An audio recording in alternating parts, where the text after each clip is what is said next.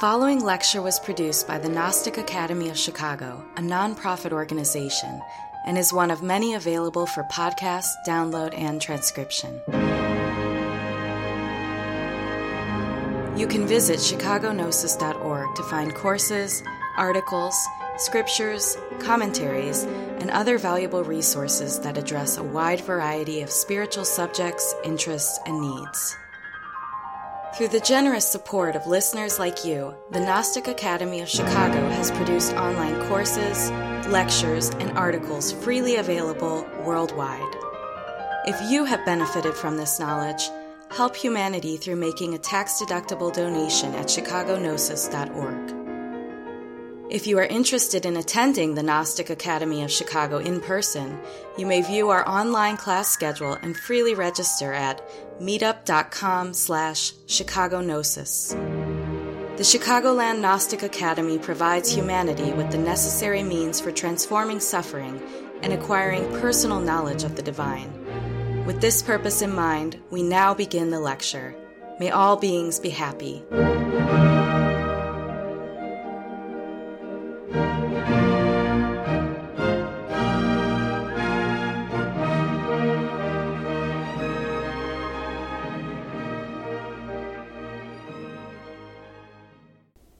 Fundamentals of Gnostic art.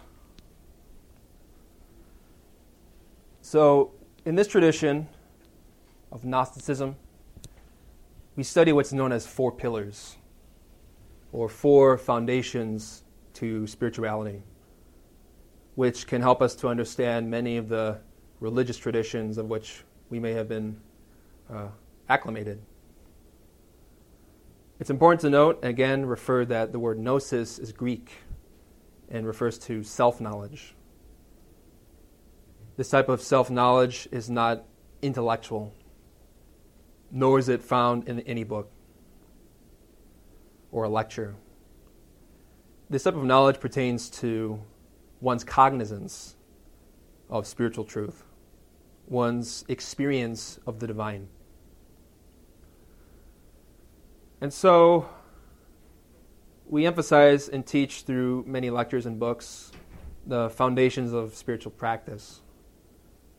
And in this course, Fundamentals of Gnosticism, we're explaining how the science of self-knowledge has been taught in many religions and traditions, whether in Buddhism, Christianity, Islam, Judaism, Hinduism, Zoroastrianism, etc. And in the last lecture, we emphasized that gnosis is a science, coming from the Greek word scientia, meaning knowledge. But again, it is not intellectual scholasticism, something to be argued or to be debated. It instead pertains to how we perceive God, how we know God directly. And in the last lecture, we emphasized that this is a practical teaching that's been manifested in, again, different religions. And today we're going to talk about the pillar of art within Gnosis. So there are four pillars: science, art, mysticism or religion, and philosophy. So the study of our own inner divine nature, our inner God, relates to these four pillars. And so we're going to explain how gnosis, self-knowledge, knowledge of God within us, is an art. We explain how it's in a science, but we're going to explain how this methodology has been present in many great paintings, sculpture, music, classical compositions, sculpture or pyramids, architecture, etc., since these are physical representations of divine truths. And so we explain that the purpose of gnosis is to know God, to know our inner being from experience. And we state to be made into the image of God. Many people think that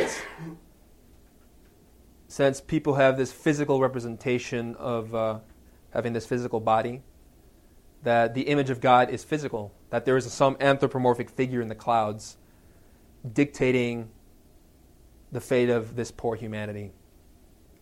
But that is not the image of God that we seek to develop. For the truth is, this image is psychological in nature, spiritual in nature. It has to do with our own self-perception. And so in the Bible, the Gnostic book of Genesis states that God, or Jehovah Elohim in Hebrew, Yod Chava Elohim, breathed into the nostrils of Adam, the breath of life, and he became a living soul. These are spiritual principles and truths we need to actualize and have nothing to do with simply the mere physicality. For the breath of life is precisely the energy and force of God, since we say God is an energy, not a person. And we find in this image this principle, this archetype represented. This is from the Sistine Chapel by the master Michelangelo, who was a Gnostic master. And in this painting, he emphasizes and expresses the beauty of the creation of the soul. Many people think that they have soul, but if we observe ourselves and analyze our psyche, typically what we find are many discursive elements: frustration, pride, anger, resentment, lust, vanity, defects of a psychological type. But here, if we are sincere and analyze ourselves and examine our psychological states, we will find that when we close our eyes to meditate, we see darkness. It means that we don't see our inner divinity within us, who is represented in this image as an anthropomorphic figure, but really God as an energy. And so painters and great masters, in order to teach spiritual principles, would use physical forms to teach this path. So this is precisely the creation of a soul made into the image of God. God is, you could say, is like wind, breath, spirit. For as Jesus taught, this, you must be born again of water and spirit.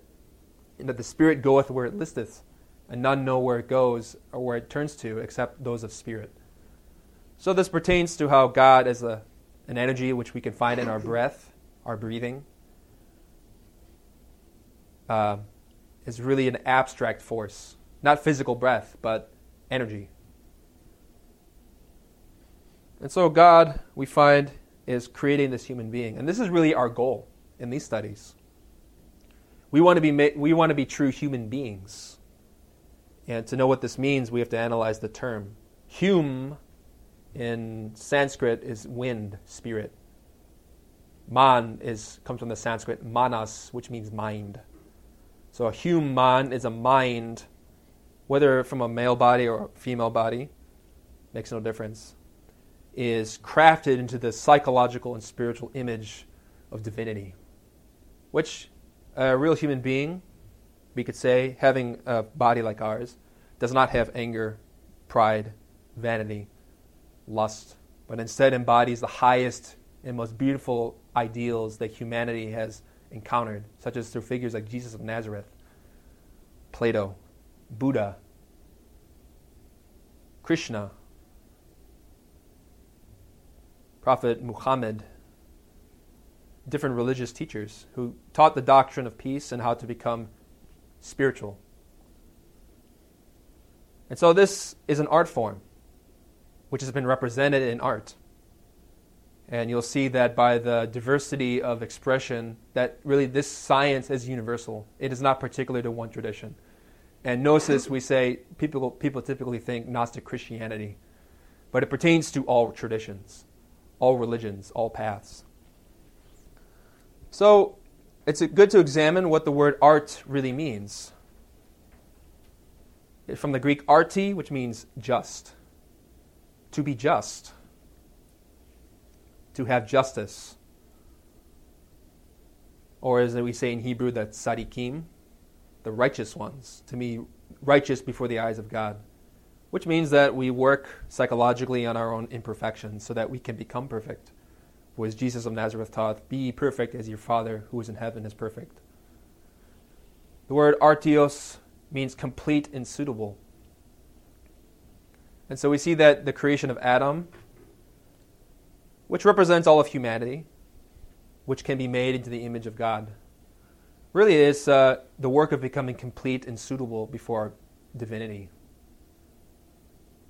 And this is something we need to really verify and examine psychologically to see whether or not we are suitable for the incarnation of God.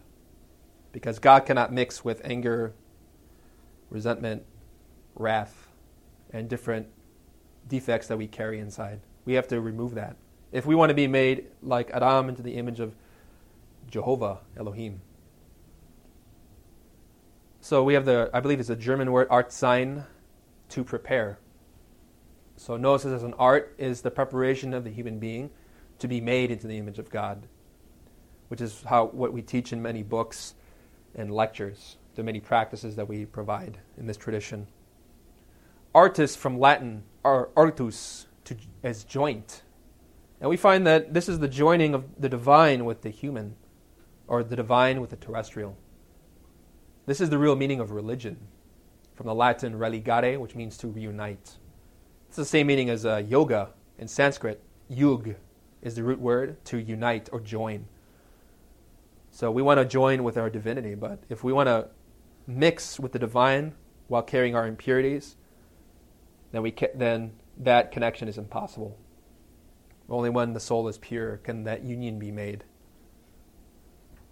We find the Armenian word. Welcome. Yes. No problem.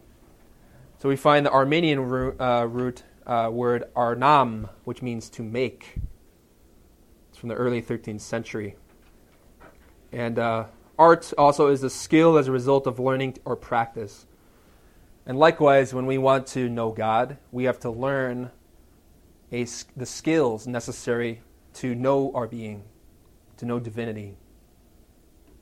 It's a result of learning and practice. So as we find in sculpture or paintings or art, one needs certain skills in order to produce certain results. One needs to study intellectually in order to develop practically. The same thing with spirituality, genuine knowledge of God, because it's a skill that we develop for learning, such as through books, and by applying these principles in our own life. From the French, artem, work of art, practical skill, a business, a craft, which is what people typically think of when they think of art. But here we're looking a little bit more esoterically, a little more deeply, the hidden meanings behind these terms. So we're going to look at some, throughout this lecture, many different works of art that portray and exemplify these principles. Here we find the crucifixion of the Christ Jesus. And we find his burial beneath, his crucifixion in the center, followed by John the Baptist, pointing towards the Lord and emphasizing precisely what is this path of becoming a human being, a human, a spirit man. It's pointing towards death. Precisely through the death of impurity is how one can unite in purity. For as Paul of Tarsus taught, it is by throwing away corruption, one can inherit incorruption. That's taught by Paul of Tarsus. And so art, as in this painting, we find many symbols and messages which were transmitted in secret by initiates. And what I mean by initiate is a person who's been acculturated and studied and learned from experience the divine truths contained within religion. Not the outward formalities of scripture and practice, but really the internal experience of what God is. And so these painters would dedicate their entire lives, and musicians and artists, to explaining the path of self-realization to humanity through art. And sadly, people always take from these art forms and do not really appreciate the genuine depth that these works of art pertain or demonstrate.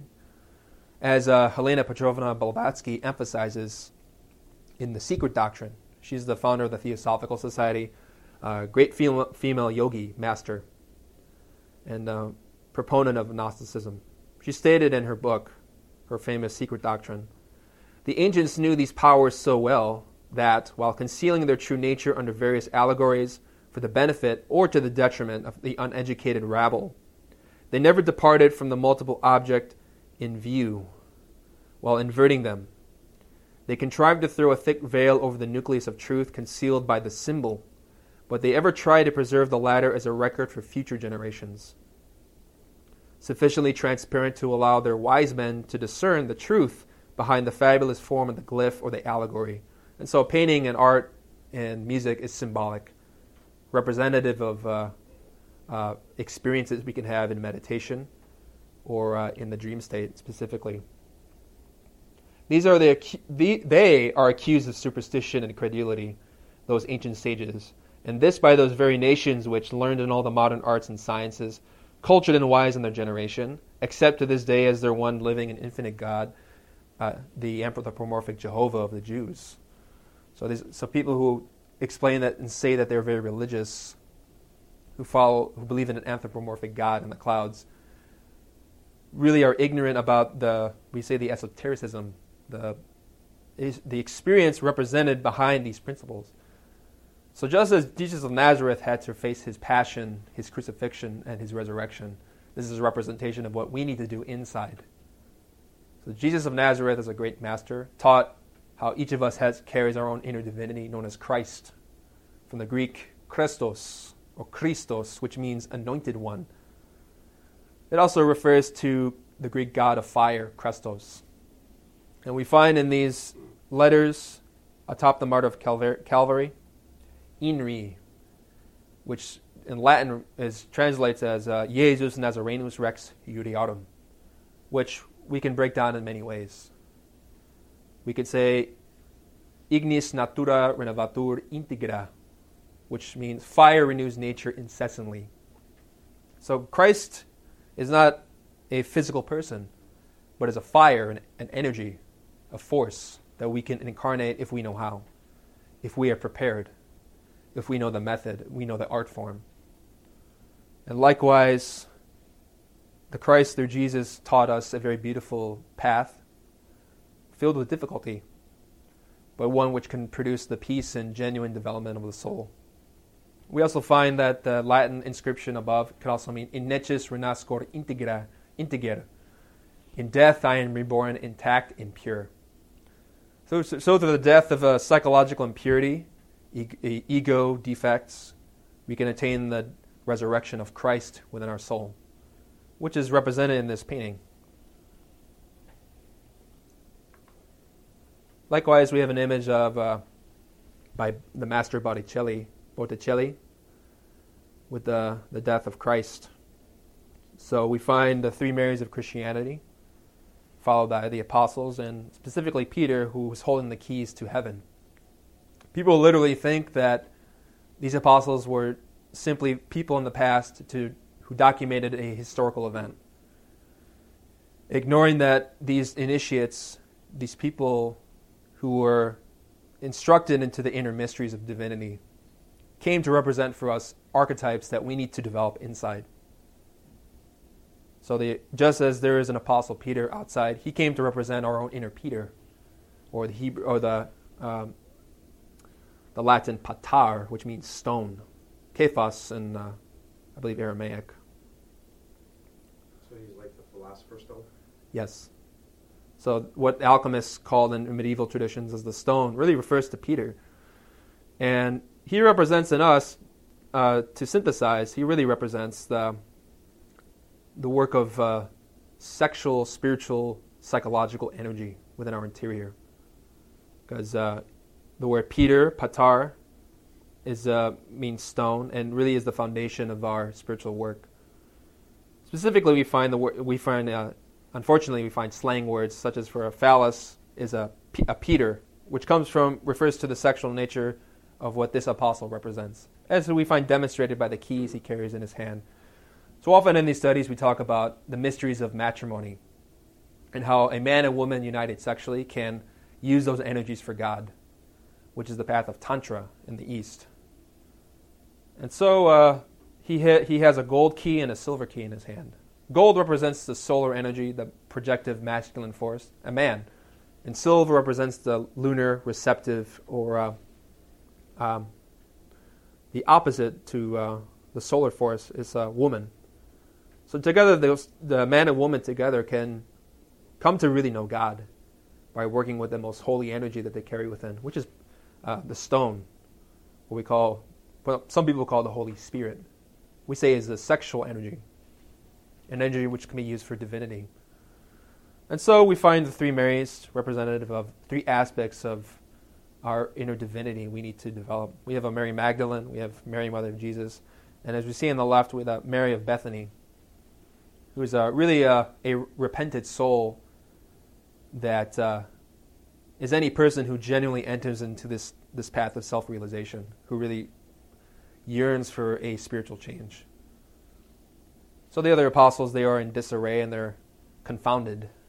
But notice how all the apostles, as represented in this image, have their heads on a slant or diagonal, meaning that in this process of self-realization, there's disbalance.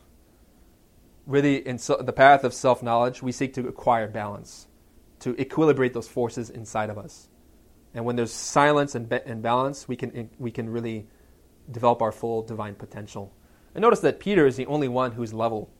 He's the foundation. He's the rock of the church, of the Holy Christian, Universal Gnostic Catholic Church. Catholic really means universal, and it's not the Roman sect, which deviated from the Gnostic Church founded by Peter. But this image represents for us a beautiful teaching, how this work with Peter as a representation of how we work with energy inside of us is our foundation. It's where we begin. Is that like the cornerstone of Freemasonry? Yes, and the Freemasons often talk about the cubic stone that needs to be perfected, which is Peter. Our energies need to be perfected in our mind, our heart, and our body. What are the three Marys of Christianity? They represent three superior aspects of our divinity. So just as we have a divine Father, we have a divine Mother. And we talk about often 5 aspects of our divine Mother, but 3 of them are very important for us. Divine Mother Space, which is the abstract deity or universal cosmic mother, represented by all of the substance of space known as Akash or force. And she is really the origin of all worlds, stars, planets, suns, gods. Likewise, we have Divine Mother Nature, which is our inner divine mother, the feminine principle of God, who creates our physical body. So our body is a type of Mother Nature, which contains many forces we can use by following the path of Peter to find balance and equilibrium. And then likewise, we find our inner divine mother, Kundalini, our particular individual divine mother. And so each of us has a divine father. Likewise, we all have a divine mother inside.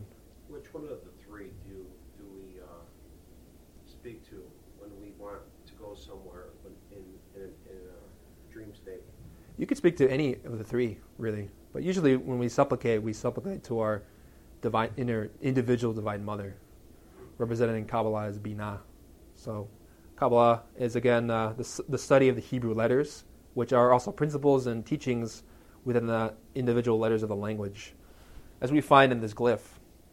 So likewise, through different paintings and art, we find many symbols representing this path of self-knowledge. So we find Leonardo da Vinci's, I think it's the Petruvian Man, next to the symbol of the Gnostic pentagram. So this pentagram, the pentagram, people typically think of Wiccans or witchcraft, but this is a misconception based on basically propaganda, we could say. Unfortunately, this symbol has been denigrated by many traditions and really represents for us, as we see parallel to each other, the human being made into the image of God. So the star represents a man whose spiritual reasoning is governing his heart, and his body, and is ascending towards God. Usually when people think of the pentagram, they think of the inverted pentagram, which is the opposite of the human being, basically the head facing towards the earth, the legs facing up.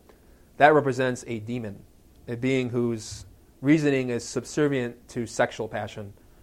Is represented by the sexual organs, which, when inverted, sex governs the head, and that produces, as we can see in our world today, the greatest suffering for humanity. And so in this image, we're not going to explain every meaning or symbol in the pentagram. We could give a whole lecture on just this image. But one thing I'd like you to notice is that we have the Hebrew letters Adam and then Yod Chava. The right arm has Yod Chava, which is Jehovah. Likewise, the word Adam is the human being or man made into the image of God. So this star is the man made spiritually, psychologically, embodying all the divine principles and virtues of Christ, represented by Yod Chava, which is the Hebrew name for Christ. You add the letter Shin, it looks like a three-pronged letter, in between Yod He and then Vav He. You have Yeshua, which is Jesus, and that word means Savior. It's a force that can save us spiritually and psychologically if we know how to work with it. And so the star is Adam Yod Chava, like the image of Adam being created by Jehovah. It's the same meaning as a man is being approached by his inner God. That is what it means to be made into the star.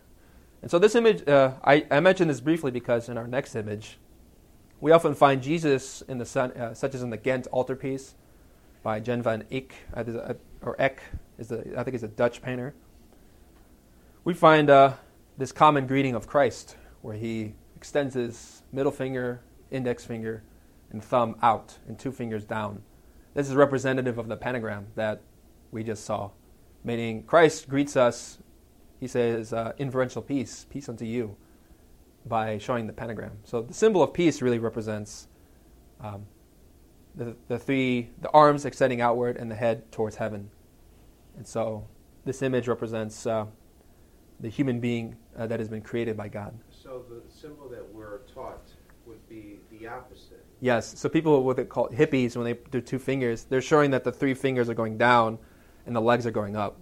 So we often talk about how hippies, this fascination with drugs and promiscuity and sexuality, is really a very degenerated, abusive of, is the opposite of the path of Christ, which is a type of pure love. And on the left, we have the Divine Mother, Mary. The center, we have the victorious, resurrected Christ. On the right, we have John the Baptist. What's interesting, if we look at images like this, we find there's a lot of meaning. And my intention is not to exhaust all the meanings in this, but just to emphasize that art really portrays many initiates portrayed through art, beautiful teachings, such as we find in the crown of the Virgin Mary or Miriam. You could see 10 stars. And if it's hard to see from a distance, but if you look closely, you see there's 10 stars above her crown. And basically, the number 10 is significant in the studies of Hebraic Kabbalah, which, as we mentioned in our last lecture, is one of the trees of the Garden of Eden. The tree of life, which is the Kabbalah, and the tree of knowledge of good and evil, which is the science of alchemy. Tree of life is represented as a map of the soul in different degrees and developments. We find that, I don't have an image present, but this tree of life is represented by 10 spheres, 10 sephiroth, or modalities of energy and consciousness, as well as matter, representing the heights of divinity within us, as well as our physicality at its lowest. So the fact that the Divine Mother has 10 stars on her crown represents that she is fully developed in her child, which is us, all of the aspects and principles of divinity within. So you could say this is like the Christmas tree as a symbol. The Christmas tree represents, again, that man, that tree of life, which is illuminated with stars, with light, with virtues, powers, and understanding. So likewise, this image of the crown of stars represents how she has within herself those 10 Sephiroth fully developed, which is our 10 aspects of our own psychology that we need to develop inside. And so what's important is that we find she's looking at a book. She's studying. And just is emphasizing that we need to study and to really know the teachings well in order to interpret what art is telling us. Do you believe that the truth within these artists' work helps them succeed? Or is it that, they're just trying to do something for the greater good, for the viewer to gain something out of it? Both, I would say. A lot of the artists, in order to teach their doctrine, they had to earn money. That was the practical realities of living in this world. And so we'll see as we study some of Beethoven and a little bit more about Michelangelo, how they needed to earn money to live, but they used their living, their vocation, in order to express the spiritual path. And so again, John has a book representing how he's studying deeply into these teachings. And Christ has, you can see he has 3 crowns on his head, representing the Father, the Son, the Holy Spirit. Or in Kabbalah, on the very top of the tree of life, we find Keter, Chokmah, Binah, which is crown, Keter, Chokmah, wisdom or Christ, Binah, understanding, the Holy Spirit. So within Christ is all 3 principles of the higher aspect of divinity represented in this image. So not only does painting represent many teachings, but music, especially classical music. For divinity decided many centuries ago in Europe to spread this knowledge through many great musical compositions, specifically through opera, as well as classical symphonies. And so really music is a language. We know it's mathematical. And mathematics is the science of Kabbalah, science of numerology, measurement. And we say in this tradition that God is a geometrist. God creates through numbers. Numbers is infinite and holy, mathematical. The universe is created through many laws which are governed by Christ, the energy of God. And likewise, music represents mathematically and through notation spiritual, emotional, and psychological principles that we can actualize within ourselves. And so some examples of great masters who taught their music is Freemasons like Puccini, Beethoven, Mozart, Tchaikovsky. They were Freemasons? Yes. Tchaikovsky I'm not so sure about, but basically those masters were usually very little is known about their membership to these groups because they were very secretive. Instead of giving lectures or providing books, this knowledge used to be underground due to some dangers that were present if they were to openly unveil these teachings. So a lot of these composers would teach other initiates by making symphonies. They would create a symphony and then have it played. Other masters would come and they would intuitively know the meaning, being very awakened spiritually. They would understand the meaning of the symphonies and would get teachings and communicate that way. Since they had a lot of time, they didn't have time to, and they weren't allowed to openly divulge this type of knowledge. At that time, that would be sacrilegious. But in this time, in the information age, it's very different laws in motion. So we have the following quote from the founder of this tradition, Samael and Veyor, from his book Revolution of the Dialectic. And he speaks about how music is a beautiful teaching that pertains to every aspect of our psychology, our constitution. In music, it is well known that certain notes can produce happiness in the thinking center or intellectual center. Other notes can produce sadness in the sensitive emotional center, and other notes can produce religiosity in the motor center. So last lecture we discussed how the human being has 3 aspects or centers within our body and our psyche. How we function intellectually through thought, how we process emotion or sentiment, and our motor center, which is how we acquire movement, physicality. Some of this is almost like Gurdjieff. Yes, and so Gnosis as a 4th way teaching relates to what Master Gurdjieff taught, and we emphasize a lot of things that he taught, since he was a very humorous and very strong master. So, like Gurdjieff taught, we find the following teachings in this book. Indeed, the old hierophants never ignored, or the masters of the temples of mysteries, the Freemasons, etc., never ignored that integral knowledge can only be acquired through the three cerebrums. We talk about three brains. People think we only have one brain. But a brain in these studies, the term denominates how we process information in psychological experience. So we process information intellectually through thought, concept, anti-concept, argument, debate, idea, etc. Thesis, antithesis. We also have the emotional brain, where we process psychic perception, intuition, sentiment, love, compassion, etc. And likewise, we have movement, which includes our how we experience sensation, as well as our sexual impulses, as well as instinct.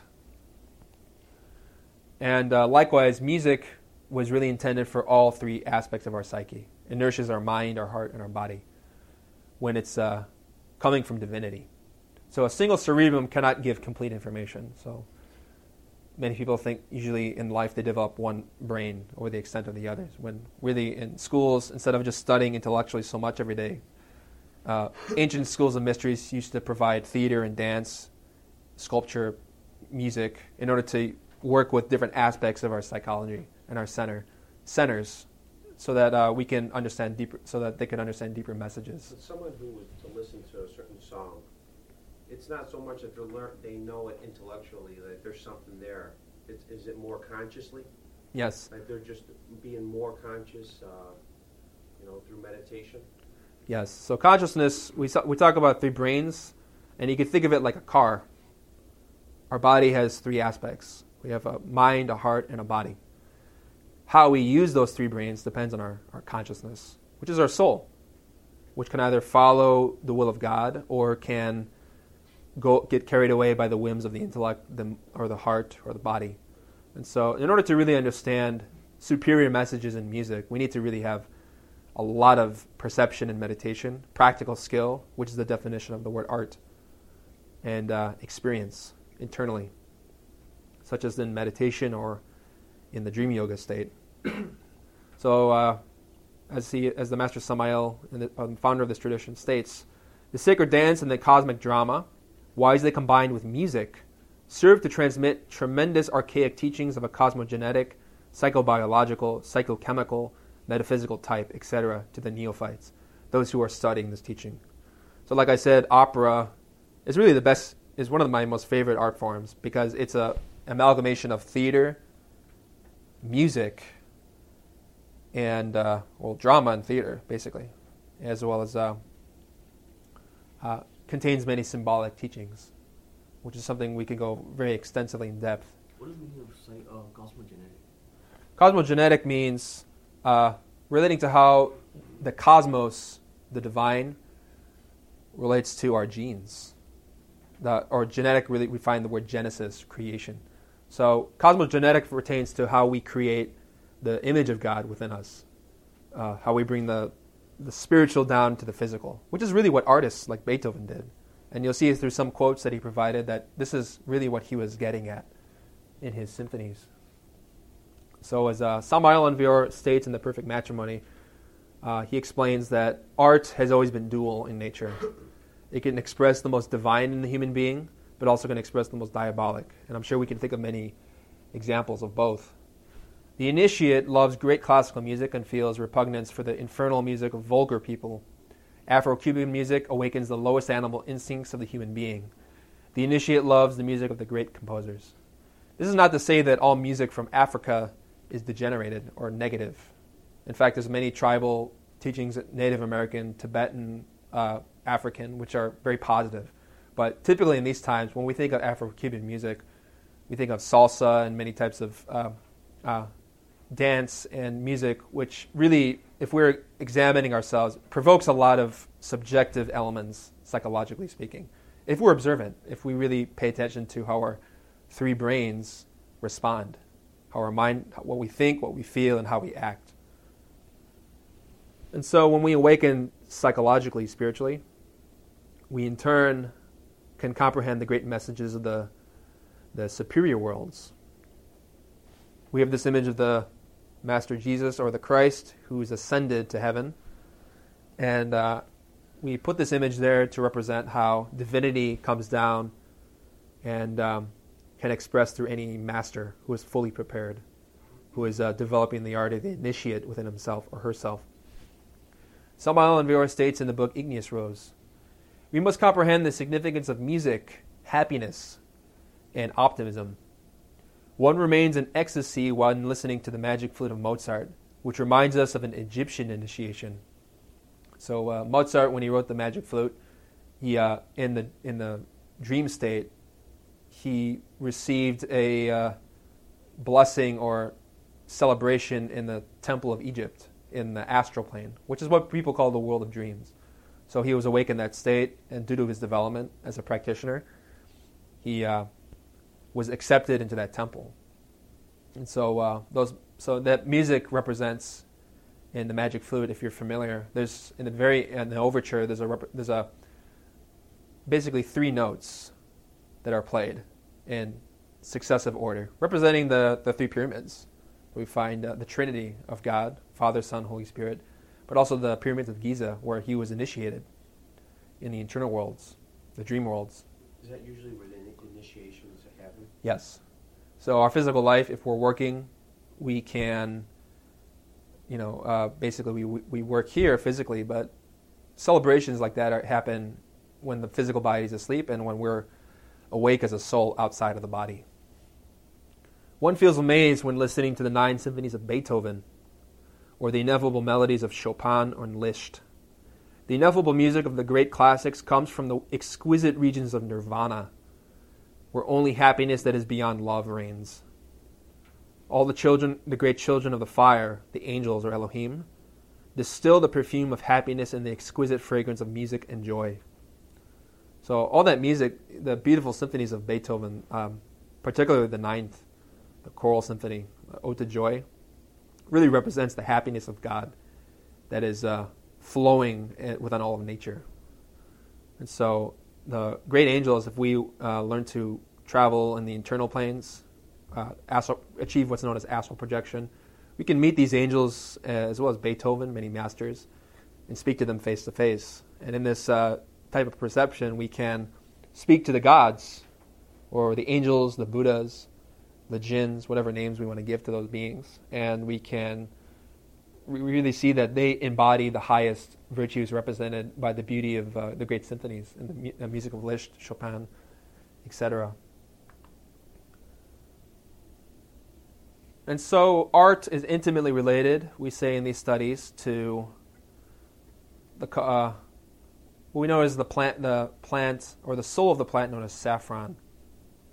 So in these studies we've been explaining how there are initiates or masters who have attained development. And so we find that, we could say in other words, they are apostles. So without exaggerating in any way, we can say that Liszt, Chopin, Tchaikovsky, Beethoven, Mozart, they were apostles of art, prophets of art. They taught how to unite with the soul through their music. And so in these studies, we often talk about the work with elemental souls of nature, such as through elemental magic, specifically through plants, working with the souls of plants. And we have many methods that we explain in books like Igneous Rose, in which we can really work with elemental souls of nature in order to help protect ourselves and inspire us to work spiritually. Like a cat? Well, cat would be from the animal kingdom, but cats can help us too. They're very evolved souls. But here I'm talking more about elemental plant magic, where we work with the souls of flowers or trees, plants, in order to produce certain works in the physical world. So the saffron is the plant of the apostolate. And we see in this image the Buddha, who is tempted by the 3 daughters of Mara, representing also in Christianity as Judas, Pilate, Caiaphas, the 3 traitors, who are trying to tempt Buddha from attaining his enlightenment, which represents our inner God within us, or the initiate who is really acquiring equanimity of mind through meditation. So he's doing the Vitarka Mudra, which is when we have his his finger with his thumb and the three fingers up. This really represents the transmission of a teaching. And so Buddha is transmitting the teaching of self-knowledge because the color saffron, yellow, pertains to knowledge, gnosis, objective knowledge. So if we have an internal experience with the color yellow, it really pertains to self-knowledge, understanding oneself in a dream, basically. So the saffron is the plan of the apostle. The elemental population of the saffron is found to be intimately related with the apostolate. And this image, we chose this image because the Buddha is conquering his own mind, represented by these three temptresses. He conquers his own mind in order to provide a teaching. He's providing, with the Vitarka Mudra, he's expressing the doctrine of Buddha, the inner Buddha, and meditation. Likewise, an apostle of art, like Beethoven, Mozart, Wagner, Chopin, they cultivated their mind through studying music and practicing their art in order to express a divine teaching. So like Buddha giving the self-knowledge of the inner mind, likewise the different masters of music gave teachings through their art. So when Jesus died on the cross, the 3 days that it took for him to resurrect, are they equivalent to these three? Not necessarily. The 3 days for the resurrection pertain to a work related to, we could say there is a relationship between the three traders and the 3 days, or you could say 3 days before the resurrection. 3 is a very symbolic number, which we'll discuss more in depth, but 3 relates to creation. Father, Son, Holy Spirit. Positive force, negative force, neutral force. Well, right there that the Buddha is overcoming, is it his worst fears? Yes. So the 3 daughters are not really people who lived in the past, but represent legion. Because we can characterize our own inner demons, our own defects, as 3, because we have 3 brains. Pilate is the demon of the mind, who always washes his hand and justifies himself of sin. Caiaphas is the demon of the heart, who rejects the Lord, who does his own will, such as through anger and violence, etc. Judas is the demon of desire, who sells the Lord for 30 coins, the sexual passion, basically, through lust. And so these 3, but yet, even though we have 3 brains, we say there are 3 traitors, represented by how we wrongly use our mind, our heart, and our body. Likewise, each defect, there's many, which is represented by Lazarus or the man who was possessed by many demons that Jesus exorcised in the Bible. So he asked Jesus, and Jesus asked him, "Who are you?" And the man said, "We are legion, for we are many." Because there are a multitude of defects that we have inside. But we could say that we can synthesize those defects as 3, because we have 3 brains. And this is what Buddha overcame. And what Tchaikovsky, Beethoven, Mozart overcame in themselves in order to give their teaching very potent wisdom through their music. So the mind of the authentic apostle is crucified. This is a very powerful statement. Because is it not true that many of these masters who gave their music were heavily criticized? And many people have created a lot of books and writings and even propaganda against certain musicians, things that are not true. And being criticized for their work, these apostles suffered. So they had to crucify their mind and not to overcome their reactions to a public that does not really understand the esoteric message behind the music, but which they give for love of humanity. The mind of the authentic apostle is intimately related with the elemental department of the saffron. So if we want to work with developing happiness and optimism, we can work with the elemental magic of the saffron plant, which is intimately related with the apostles of art, basically. The mind of the arhat, or the meditator, who's conquered his mind, is intimately related with this elemental department of the saffron. The apostle is a martyr. Everyone in the world benefits from the works of the apostles. Everyone in the world reads their books, or, we say, listen to their music. Everyone in the world pays the apostle with the coin of ingratitude, because according to popular concept, the apostle has not the right to know. So basically this is referring to how humanity typically looks at masters like Beethoven or Tchaikovsky, Mozart, and really exchanges their divine works with ingratitude. Because these people say, well, how can anyone know God? These people Mozart, they didn't know God, so how would they know? And out of ignorance, people reject the deeper message behind these works of art. And so the apostles suffer for that. It's a tremendous suffering to give such a teaching like the Ninth Symphony, and humanity applauds and venerates this work of art, but they don't really understand the meaning. Or people criticize it, not knowing the message. Precisely because people think that no one can possibly know God, which is agnosticism. You put A in front of Gnosticism, it means to not know, to be ignorant. And it doesn't mean not reading a book, it means to not have experience of God, which is really all of us to a degree, one degree or less. But through conquering our mind like Buddha, we can emanate that light, which is Christ, the light of God, our inner energies, our forces. However, all the great works of the world are due to the apostles. And I say without exception. The saffron is intimately related with the great apostles of art, Beethoven, Mozart, Berlioz, Wagner, Bach, etc. The planet related to saffron is Venus, the star of love. So in relation to medieval alchemy, Venus relates to arts, the influences of music and culture, literature, etc. Here's Beethoven, who in his own words really demonstrates what this teaching is about and what his music is about. He said into a letter to Archduke Rudolf in August 1823, "There is no loftier mission than to approach the divinity nearer than other men and to disseminate the divine rays among mankind." Because he was experiencing things in many meditations he had, as well as out of his body, in order to transmit the teachings of his God. Now, people are astounded that before even composing the Ninth Symphony, one of his greatest works, he was physically deaf. He couldn't hear a thing. And yet, his expression and his notation in the music is perfect. It's because, and people debate and wonder, well, how is this possible?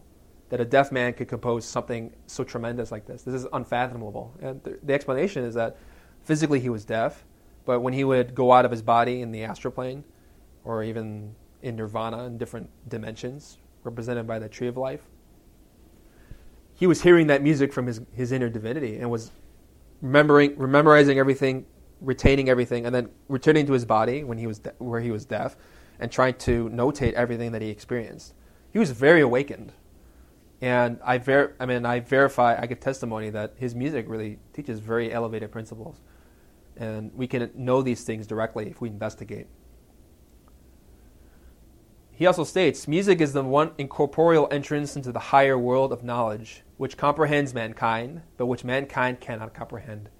Meaning, we cannot comprehend with the intellect, which is what people do with his music. They look at it intellectually and they're amazed by its complexity. But it's like learning Hebrew and not understanding the Bible. It's a sad fact, but it's a reality. He states in a quote, he was quoted by Bettina von Arnim, a letter to Goethe, who I believe he had correspondences with. Goethe is another great master of literature, whom we venerate. Beethoven says, "When I open my eyes, I must sigh, for what I see is contrary to my religion, and I must despise the world which does not know that music is a higher revelation than all wisdom and philosophy." He, and this is my favorite, "He who understands my music can never know unhappiness again." Because you listen to the ninth, and really the ninth is about self-realization. You unite with your God, and then you could say, "Freude schöner Götter von Tochter aus Elysium." And it's the angels are really expressing that joy that another soul has entered into nirvana, into bliss. And it's really a profound teaching.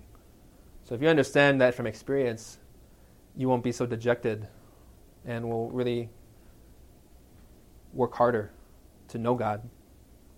So even Wagner, who is tremendously slandered in these times as an anti-Semite, as a misogynist, was a great master.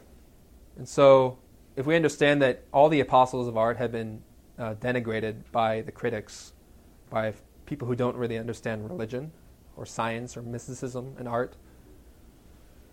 We understand that his teachings are very profound. And so his operas teach a lot of Kabbalah, Hebraic teachings. So it's incongruous to say that he was an anti-Semite when his operas represent the entire tree of life and tree of knowledge of Genesis. But in synthesis, he states the following, and the purpose of art. When religion becomes artificial, art has a duty to rescue it. Art can show that the symbols which religions would have us believe literally true are actually figurative.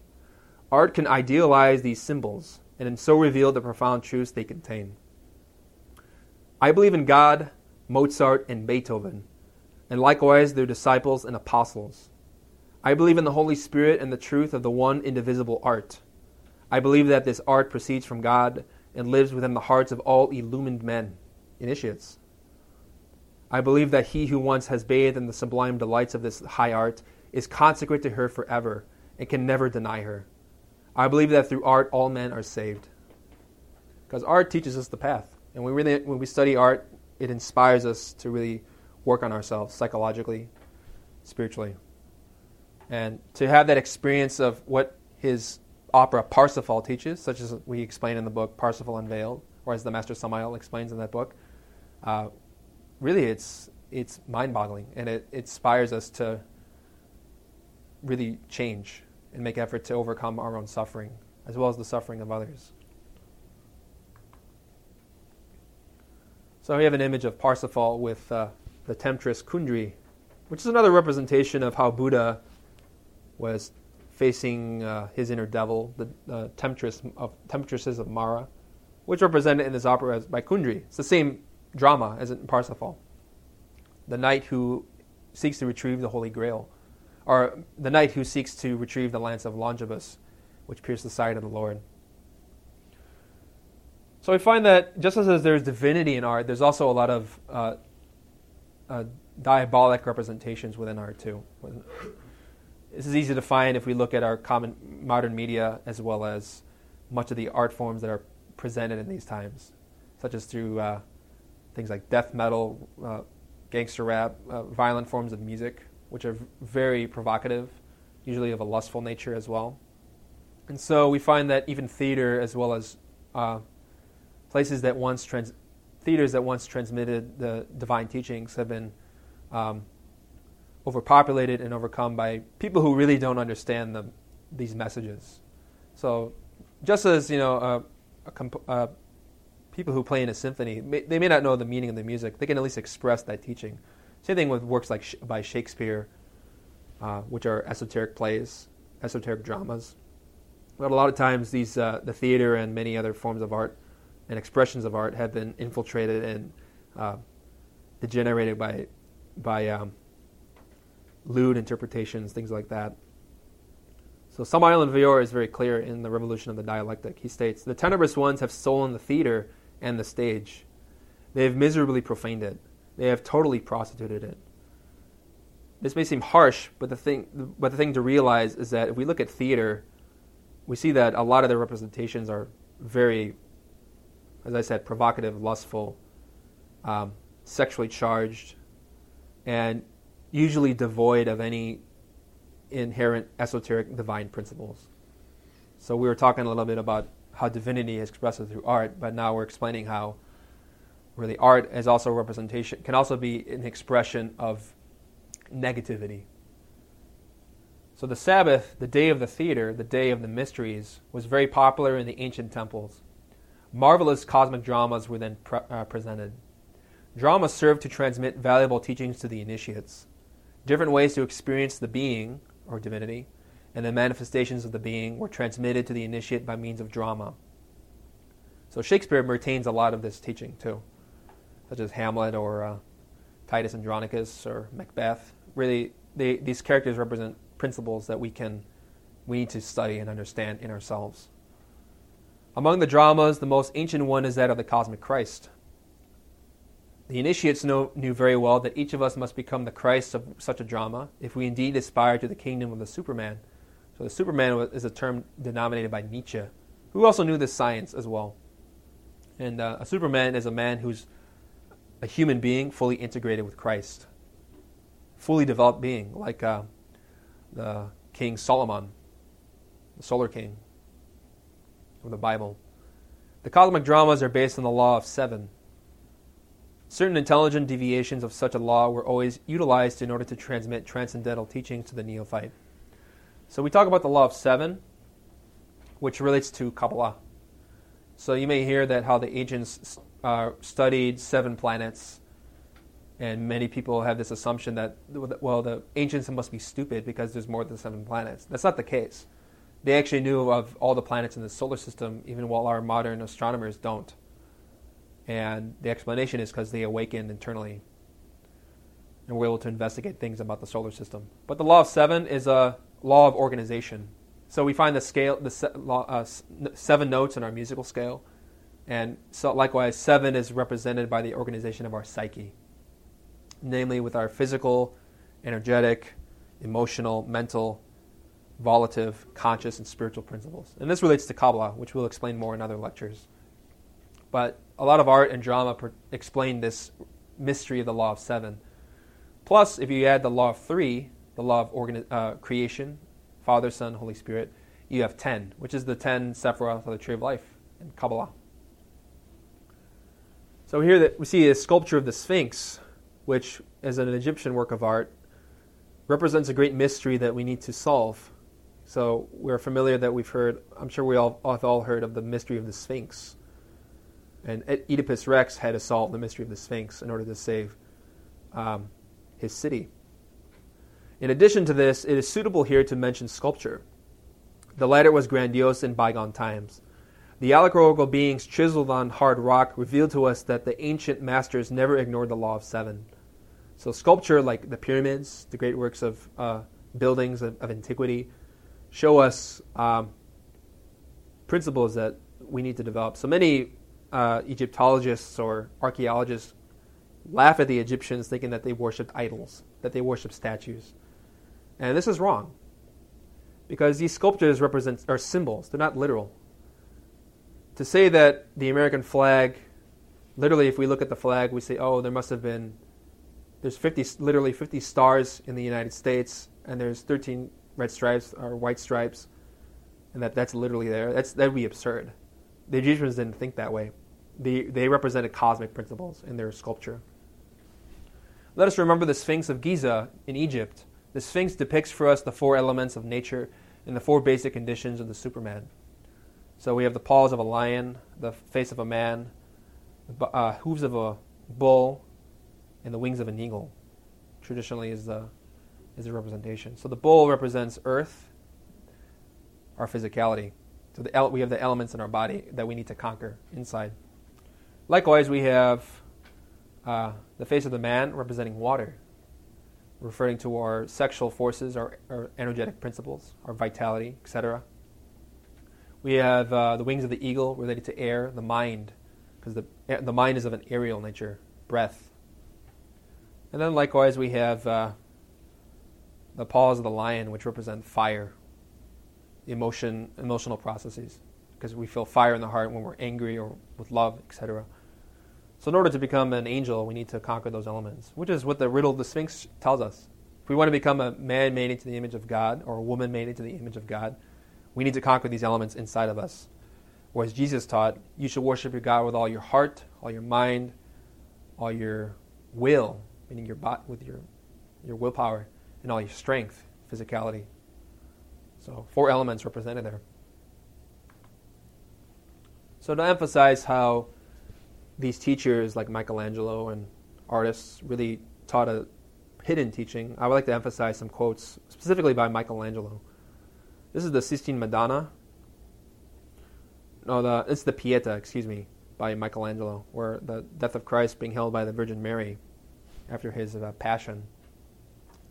Here's some quotes that I'm going to explain a little bit, what we can look at a deeper level. These are sayings by Michelangelo. Every block of stone has a statue inside it, and it is the task of the sculptor to discover it. Just as we say that in order to create a beautiful sculpture, like we need to see the image in our mind and then chisel it into the stone, which is the literal meaning that Michelangelo taught. on a deeper level, we have to understand that, like that stone of Peter, our psyche is like a stone that's impure and rough, and that we need to chisel in order to produce that image of God inside. So patar, Peter, the stone, is our energies that we need to purify, chisel away by bearing in mind the image of our Creator, so that we can create that sculpture, which is the perfected human being, a human being that is a work of art, divine art. I saw the angel in the marble and carved until I set him free. So we all have an angel inside our stone, we could say, symbolically. And we need to chisel away so that we can work patiently with a lot of love in order to produce this angel inside. The best artist has the thought alone which is contained within the marble shell. The sculptor's hand can only break the shell to free the figure slumbering in the stone. So these figures are slumbering, sleeping in the stone. And we say in this teaching that we're asleep. Like the myth of Psyche and Cupid, Psyche, our soul, is not awake to her full potential. And that Cupid has to awaken her. Represents how only Christ, Cupid, can awaken us. And in order to chisel that stone and produce the awakened, perfected image. To become fully illuminated, awakened, a Buddha, is relating to the Sanskrit term. The marble not yet carved can hold the form of every thought the greatest artist has. My soul can find no staircase to heaven unless it be through earth's loveliness. Another beautiful teaching. People think that heaven is some abstract thing out in the clouds. But we reach heaven by working here physically, in our body, by meditating, praying, etc. It also refers to earth's loveliness, which is a matrimony. Really, to enjoy one's earth, one's body, is to be married. And that is really when earth's loveliness is shown. And it is in a matrimony where the power of God can really be realized in depth, which is what Samael and Vior taught in the perfect matrimony. I live in sin. To kill myself, I live. No longer my life my own, but sin's. My good is given to me by heaven, my evil by myself, by my free will, of which I am deprived. So, this is a very honest examination of himself. He was saying that I have a lot of sin inside me, but I want to be purified. And to kill myself, I live, meaning to kill one's defects, which is the passion of Christ. Trifles make perfection, and perfections is no trifle. So, if we meditate a little bit at a time and really work little by little to gain perfection, we will do it. Perfection is no trifle. Death and love are the two wings that bear the good man to heaven. It is necessary to keep one's compass in one's eyes and not in the hand. For the hands execute, but the eye judges. Meaning every action we do, we need to be observant of our mind. We need to really let our being, our God, express through us. And not be identified with physicality so much. Lord, grant that I may always desire more than I can accomplish. To always want to know more of divinity. Whereas the Muslims teach, or in the Quran it states, Allah or God has not been known as He deserves to be known. Because in knowing God, there's always levels. Another sculpture, we find the pyramid of Kukulkan, the feathered serpent of the Maya. So the Mayan civilization bore a great teaching of in their architecture and taught many divine principles. So the pyramid of Chichen Itza has 4 sides containing 365 steps, depicting the solar year. There's 52 panels for each year in the Mayan century, as well as each week in the solar year. 18 terraces for the 18 months in the religious year, designed by astronomers, astrologers, mathematicians. The Maya and Toltec worship the Kukulkan, or in the Aztec language is the Quetzalcoatl, the feathered serpent, it's the same representation as the serpent that Moses raised on the staff for the Israelites to heal them, the bronze serpent. It's a representation of what Hindus call Kundalini, which we can work with in a matrimony. And so the sculpture in the Maya depicted all this. Very beautiful, profound teaching. And we find that a snake of light, you see in this image, there's a snake of light represented in 7 degrees up to the top of the pyramid, which only occurs during the vernal and autumnal equinoxes, when night and day are equal. So the fact that they planned this with such precision to show a serpent of light rising up to the temple is representing many beautiful things for us, that, you know, if we work with that energy called kundalini, we can ascend into our inner temple to receive initiation. Likewise, sacred dances like in the Middle East, in the Muslim tradition, Sufis, teach us a lot. So we had the following teaching given by Samael and Vior in Revolution of the Dialectic.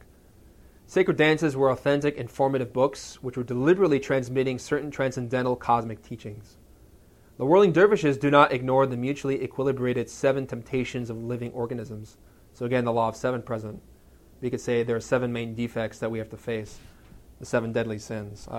Lust, pride, greed, gluttony, laziness,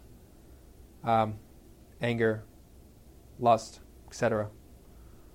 There's 7 deadly sins.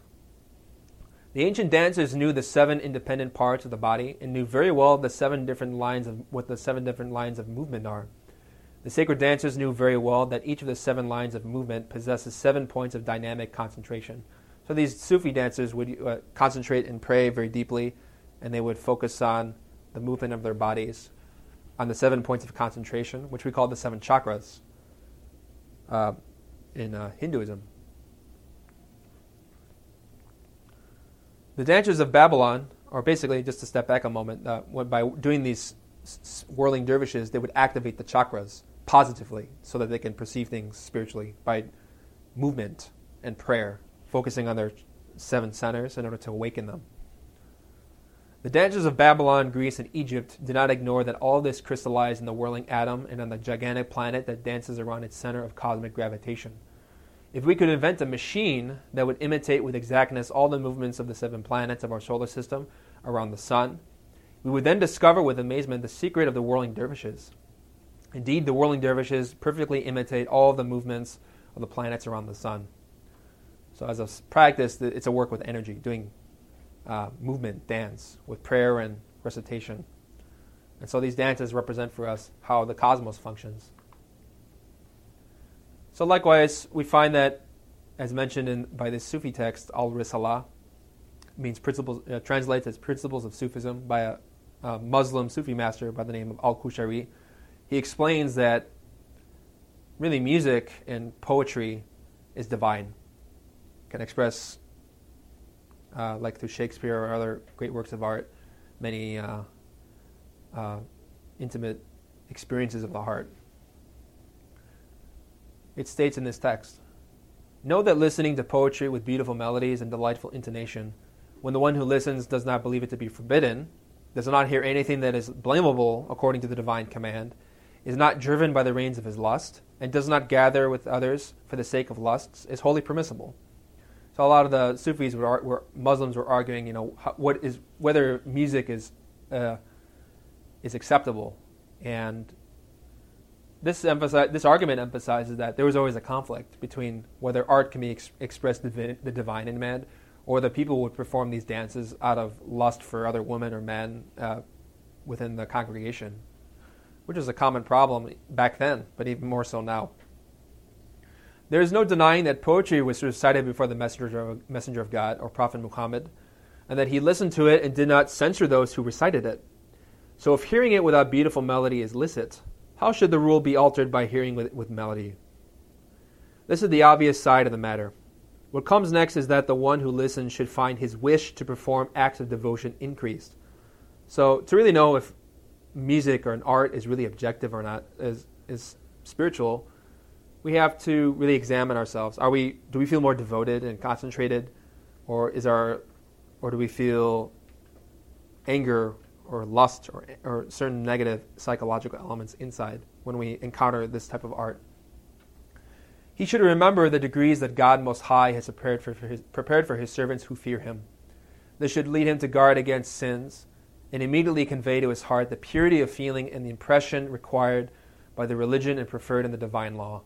So music should inspire us to really love God more deeply and know God more deeply, and to study as it's according to the divine law. The translation really is Sharia, which is not here we're not talking about the law in the Middle East, the Muslim countries, which is a deviation from the spiritual meaning of Sharia, which is, we could say in Hebrew, Torah, or Dharma in Sanskrit.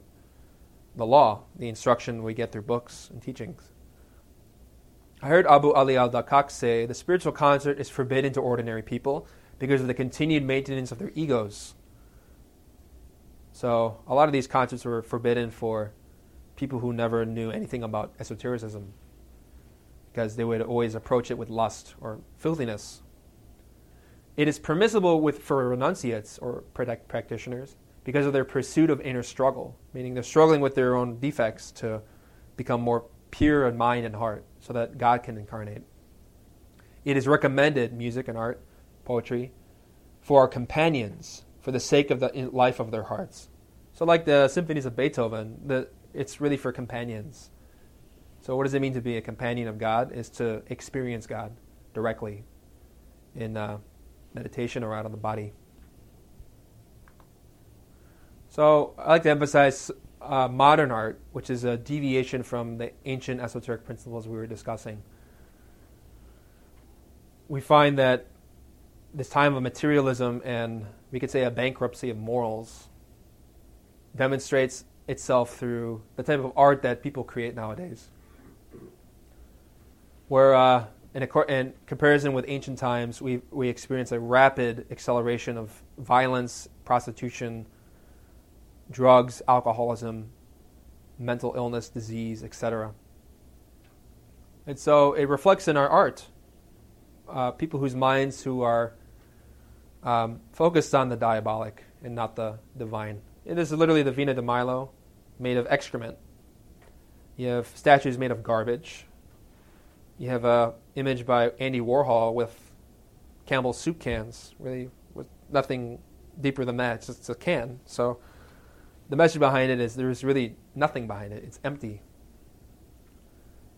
And the meaning of like a can or an empty shell in Hebrew is klipa, which is where we get the word klipot, which means hell. It's the emptiness of spirituality, which is represented in our art. So as Samael and Vior states in the Revolution of the Dialectic, when the first symptoms of atheism, skepticism, and materialism began to appear in Babylon, the degeneration of the five senses accelerated in a frightening manner. It is perfectly demonstrated that we are what we think. This is what Buddha taught 2,500 years ago. Therefore, if we think as materialists, we degenerate and fossilize ourselves. Karl Marx committed an unforgivable crime. He took away the spiritual values of humanity. Marxism has unleashed religious persecution. Marxism has precipitated humanity to its total degeneration.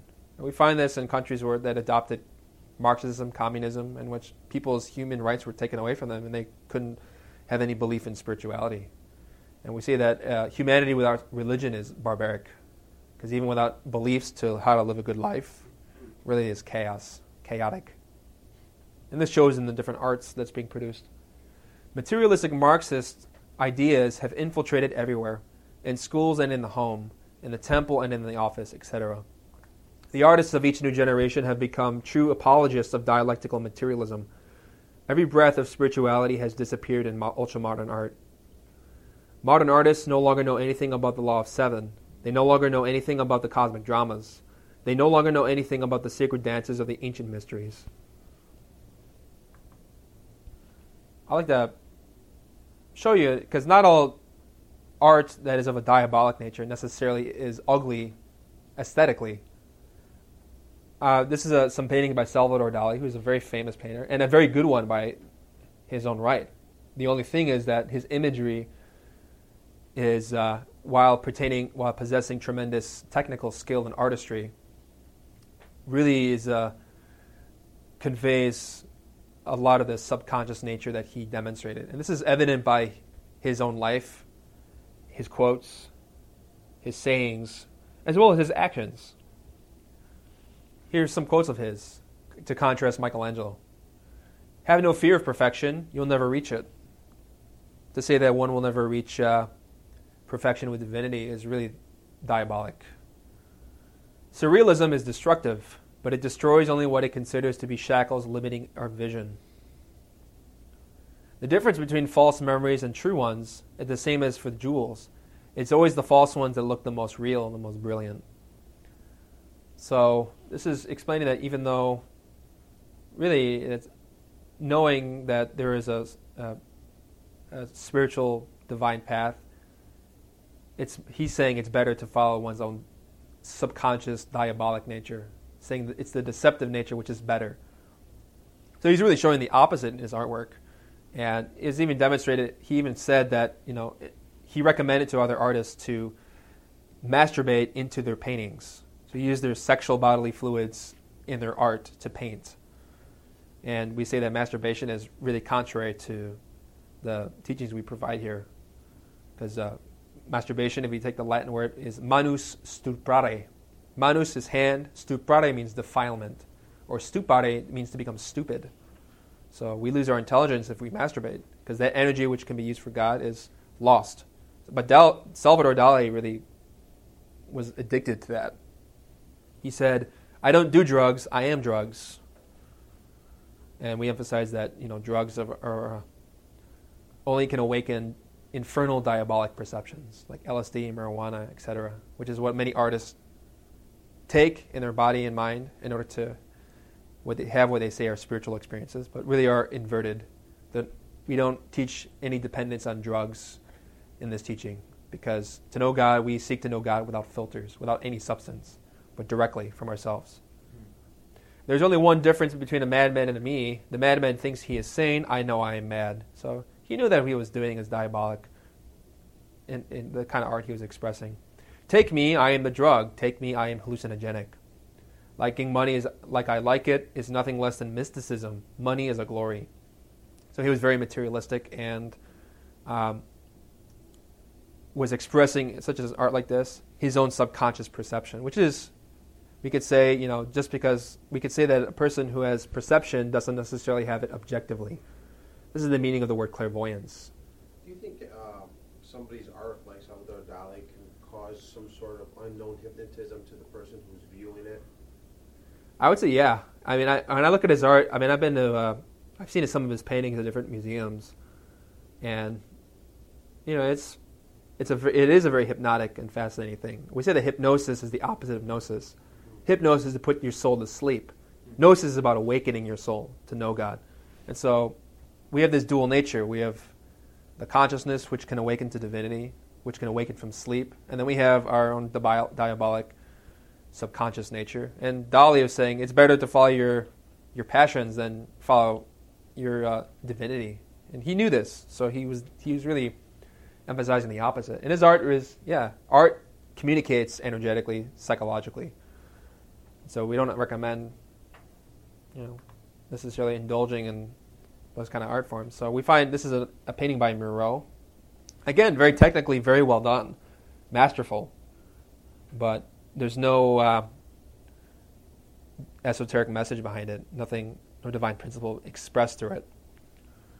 So we find the following quote from Samael and Vior in Revolution of the Dialectic. It is already proven by observation and experience that the absence of spiritual values produces degeneration. The paintings of this day and age, as well as the musics, the sculptures, etc., are nothing but the products of degeneration. Meaning we look at art and we find that people use art to express violence, hatred, pornography, sickness, disease of the mind, etc. The initiates of ancient times, the sacred female dancers, the true artists of ancient great times, no longer appear on the stage. Now only sick automatons, degenerated singers, rebels without a cause, etc., appear on the stage. And you look at television, for instance, I try to exercise at a gym, and they always play music videos of modern music playing now, and it's very filthy. Women dancing in very provocative ways and lustful ways. It's always a challenge going there. But we find that, art in these times does not reflect God at all. It's very easy to analyze. You look at a couple hundred years ago, beautiful artistic paintings representing religious principles, but now completely deviated. We have gibberish, and I'm sorry to say that to Moreau. It's very well done. It's just, but that's what the mind is like inside. Different egos, you could say. Defects.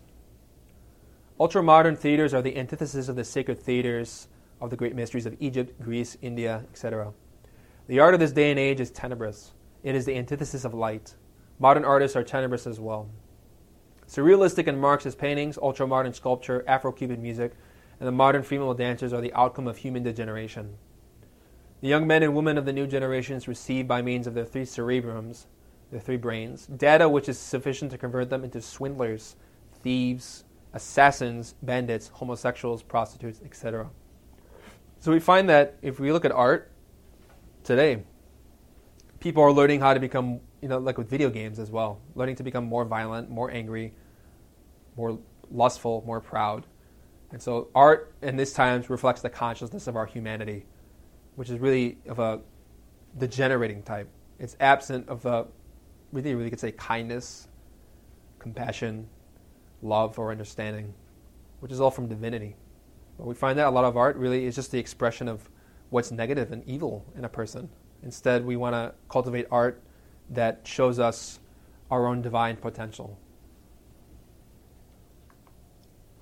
So this is another good painting. It's by Edvard Munch, which actually very well captures the modern mentality. This is the Scream. And so to clarify this use of this image, I'll quote again Samael and Vior.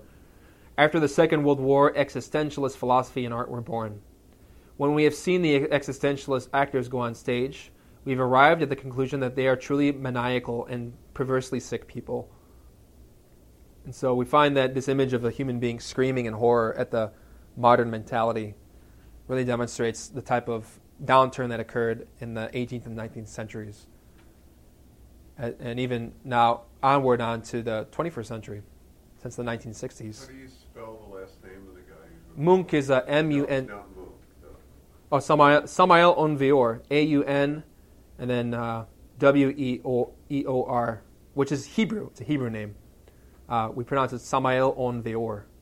And on Vior means strength and light in Hebrew. And the name Samael is his spiritual name. All of us have our own spiritual name from our inner divinity, which we need to discover inside. But the name of this author of this tradition is Samael on Vior, which is spelled A-U-N and then W-E-O-R in English. If Marxism continues to be disseminated, then the human being will end up totally losing his five senses, which are in the process of degeneration. And so, as we emphasize, art expresses the consciousness of a person, the level of development or non-development in a person. And if we look at art, we find that the ancient music and theater, dance, really conveyed in their depth a profound wisdom that we need to actualize in ourselves if we want to know God. But also, art in these times has veered away from its genuine purpose, represented by existentialist art, which, again, existentialist philosophy pertains to the belief that there is no God and that one has to make meaning from meaninglessness. So it's basically a philosophy founded on hopelessness. This is the myth of Sisyphus, such as taught by existentialist philosophers like Albert Camus, Sartre, and Kierkegaard, as others. Any questions? Is what you talk about is a derivative from some lineage related to this guy, Samuel Vior? Yes, he's the founder of the tradition we study. And I use his writings principally because of in comparison to other authors, his clarity and his depth. And we study in this tradition many authors, particularly Gurdjieff, Steiner, Blavatsky, Dion Fortune, Max Heindel, many other occultists, people who studied the hidden within the human being. But we use particularly Samael and Vior's writings for his potency of his knowledge that he expressed in different books, and which can provide clarity and insight into works of other occultists who came before him.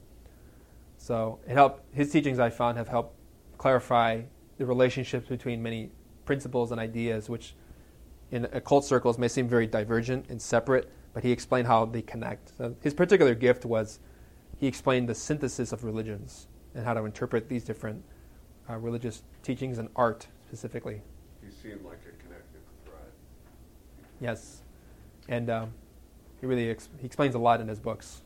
You also mentioned Paul Tarsus. Yes. Paul Tarsus is a... Passion of the Western mind. No, I'm referring to specifically...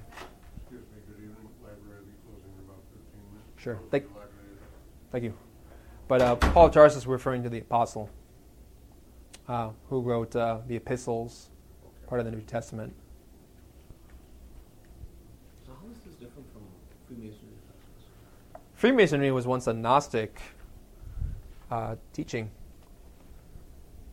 The rituals that were performed by the Freemasons are really Gnostic in origin. If you look at the symbol of the Masonry, you have the compass and the square, the letter G in the middle. G is gnosis, knowledge. And so they said by working with your stone, Peter, chiseling that force inside, we can attain to union with God. So Freemasonry was once a Gnostic tradition before it became a social club, basically. People who attend, they say they're masters of a 33rd degree, but they just read books. They don't really practice the meaning of their tradition, which is really like with any religion nowadays. We find that, but Freemasonry is a beautiful, was a very active force in Europe, even in the Middle East as well. For instance, the meaning of the stone of Kaaba in Islam pertains to the cubic stone that we need to perfect, the stone of Peter, which in the Middle East is black, representing how our soul is impure, and we need to chisel it to make it pure.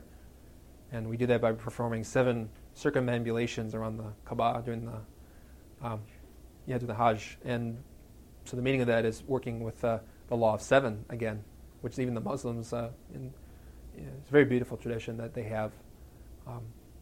Again, like we said about how 7 is an organizing principle in all religions. Any other questions? You mentioned Judas, and then you also mentioned that he was lustful. Can you explain what lust is? Lust is a sexual desire that seeks to be satiated by sensation, specifically the orgasm. So the epitome of lust is to reach the sexual climax in which the energies of Peter, Patar, the stone, are expelled. And so lust pertains to, if we examine our mind, it pertains to desire for sexual sensations. And the only way to really understand what lust is to see it in action by learning to develop our spiritual purity or chastity. Don't think that chastity, by chastity we don't mean sexual abstinence, but purity. One can be engaged sexually as a husband and wife in a chaste way, in a pure way. Lust is the opposite of sexual attraction. It takes the sexual attraction that one naturally has in one's magnetism as a couple, and then abuses it for the experience of sensations for really no purpose but that. So we say that it's an animal tendency, lust. And the opposite is the virtues of God, which is chastity. So virtue is the opposite, coming from the word virya, meaning warrior. To be a warrior is to conquer one's animal desires. In order to have virtue, which is the same root word of virility. So the only way we can understand what lust is to observe it.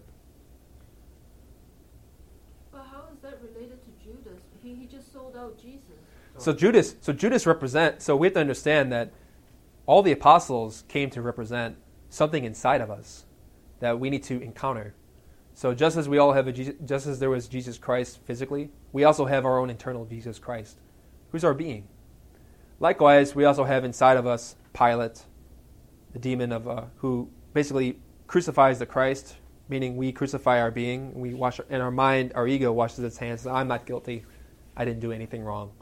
And then Caiaphas, there's an evil will. Whenever we feel hatred towards another person, we're disobeying the commandment of God, love thy neighbor as thyself.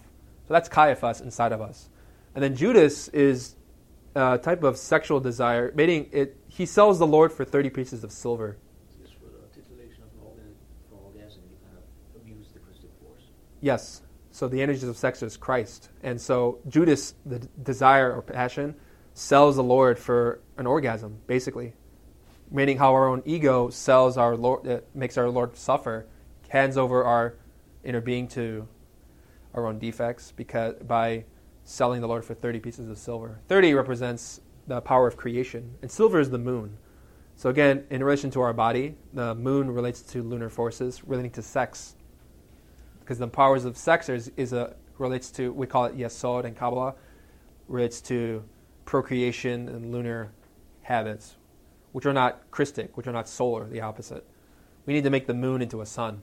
But Judas, he gives away his being, meaning a person who is a Judas, somebody who orgasms, who wastes that energy in order to have 30 pieces of silver for a moment of pleasure that is ephemeral. It's gone. But then that energy which could create the soul inside is lost. So that's the meaning of Judas. He represented in all of us our own desire, which betrays God, particularly within the sexual act. What about the dangers of repression? What's the middle path? So again, like Buddha taught, repression is, you have to observe is to know God, and we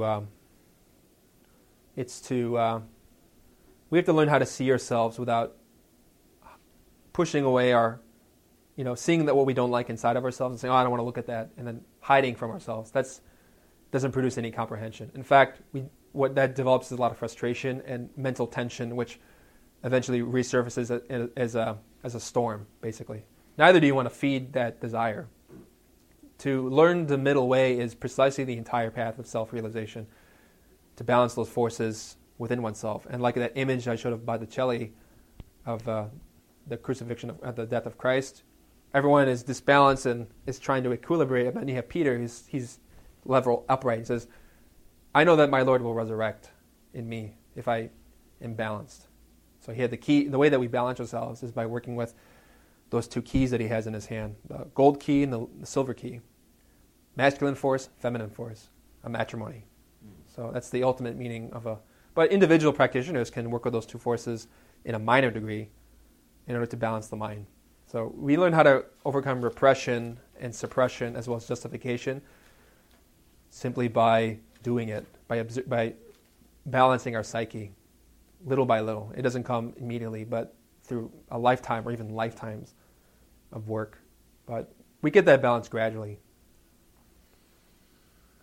Any other questions? I got one more. Why were the days of the week changed? Because of people who don't know astrology. Sorry, what was it? The days of the You week mean in changed? English? You mean in English? No, I mean, it goes from Monday to Wednesday, the original. There was an original astrological calendar, which was adulterated by the Catholic Church. People who didn't understand the esoteric nature of how the days of the week relate to the 7 planets, the law of 7 of alchemy. You find we have Monday, Tuesday, Wednesday, Thursday, Friday, Saturday, but now really the original calendar is Monday, Wednesday, Friday, Tuesday, Thursday, Saturday. So Saturday is the only day that's actually in its right place, the Sabbath. So the days relate to the planets. Monday relates to the moon, lunes in Spanish, luna, the moon. Wednesday is Mercury, miércoles in Spanish. Sometimes the Spanish words have more deeper connection to that. Venus, you have Viernes or Venus, Friday, the sun, goddess of love. You have Jueves, thank you. Jueves, Wednesday, the sun. And then you have Tuesday, Martes or Mars. Jupiter is Thursday, and then Saturn is Saturday. So the planets, they were changed because the Catholic Church, the people in the church didn't know what they were doing. And they wanted to make Sunday the last day of the week instead of the middle of the week. Because they believed that, after the 6 days in the Garden of Eden, God rested on the 7th day. And they wanted the 7th day to be Sunday for their own political purposes and misconceptions. Do we get any benefit by going with the old setup? Yes, so long as you don't get confused when you wake up for work. And where do you encounter this other order? We have a book, Practical Astrology, you find in this book. It explains the calendar, basically. And then in what tradition? Or in ancient, what culture? Are they in a different order? The ancient culture, all the ancient cultures knew these 7 days in the depth, but it was only recently, I would say in the last couple 1,000 years or so. I didn't know there was any. I mean, because even in India, the day names are the same planets, but it's still the same order as what we have right now. Sure. About 5 minutes. Thank you very much.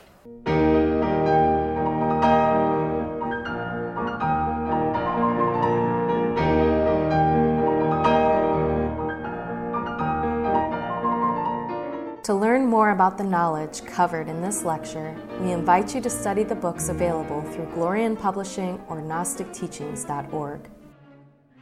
You can also view free online courses, lectures, transcriptions, and articles available at ChicagoGnosis.org. All of this is made possible by the support of listeners like you. Have you benefited from this knowledge?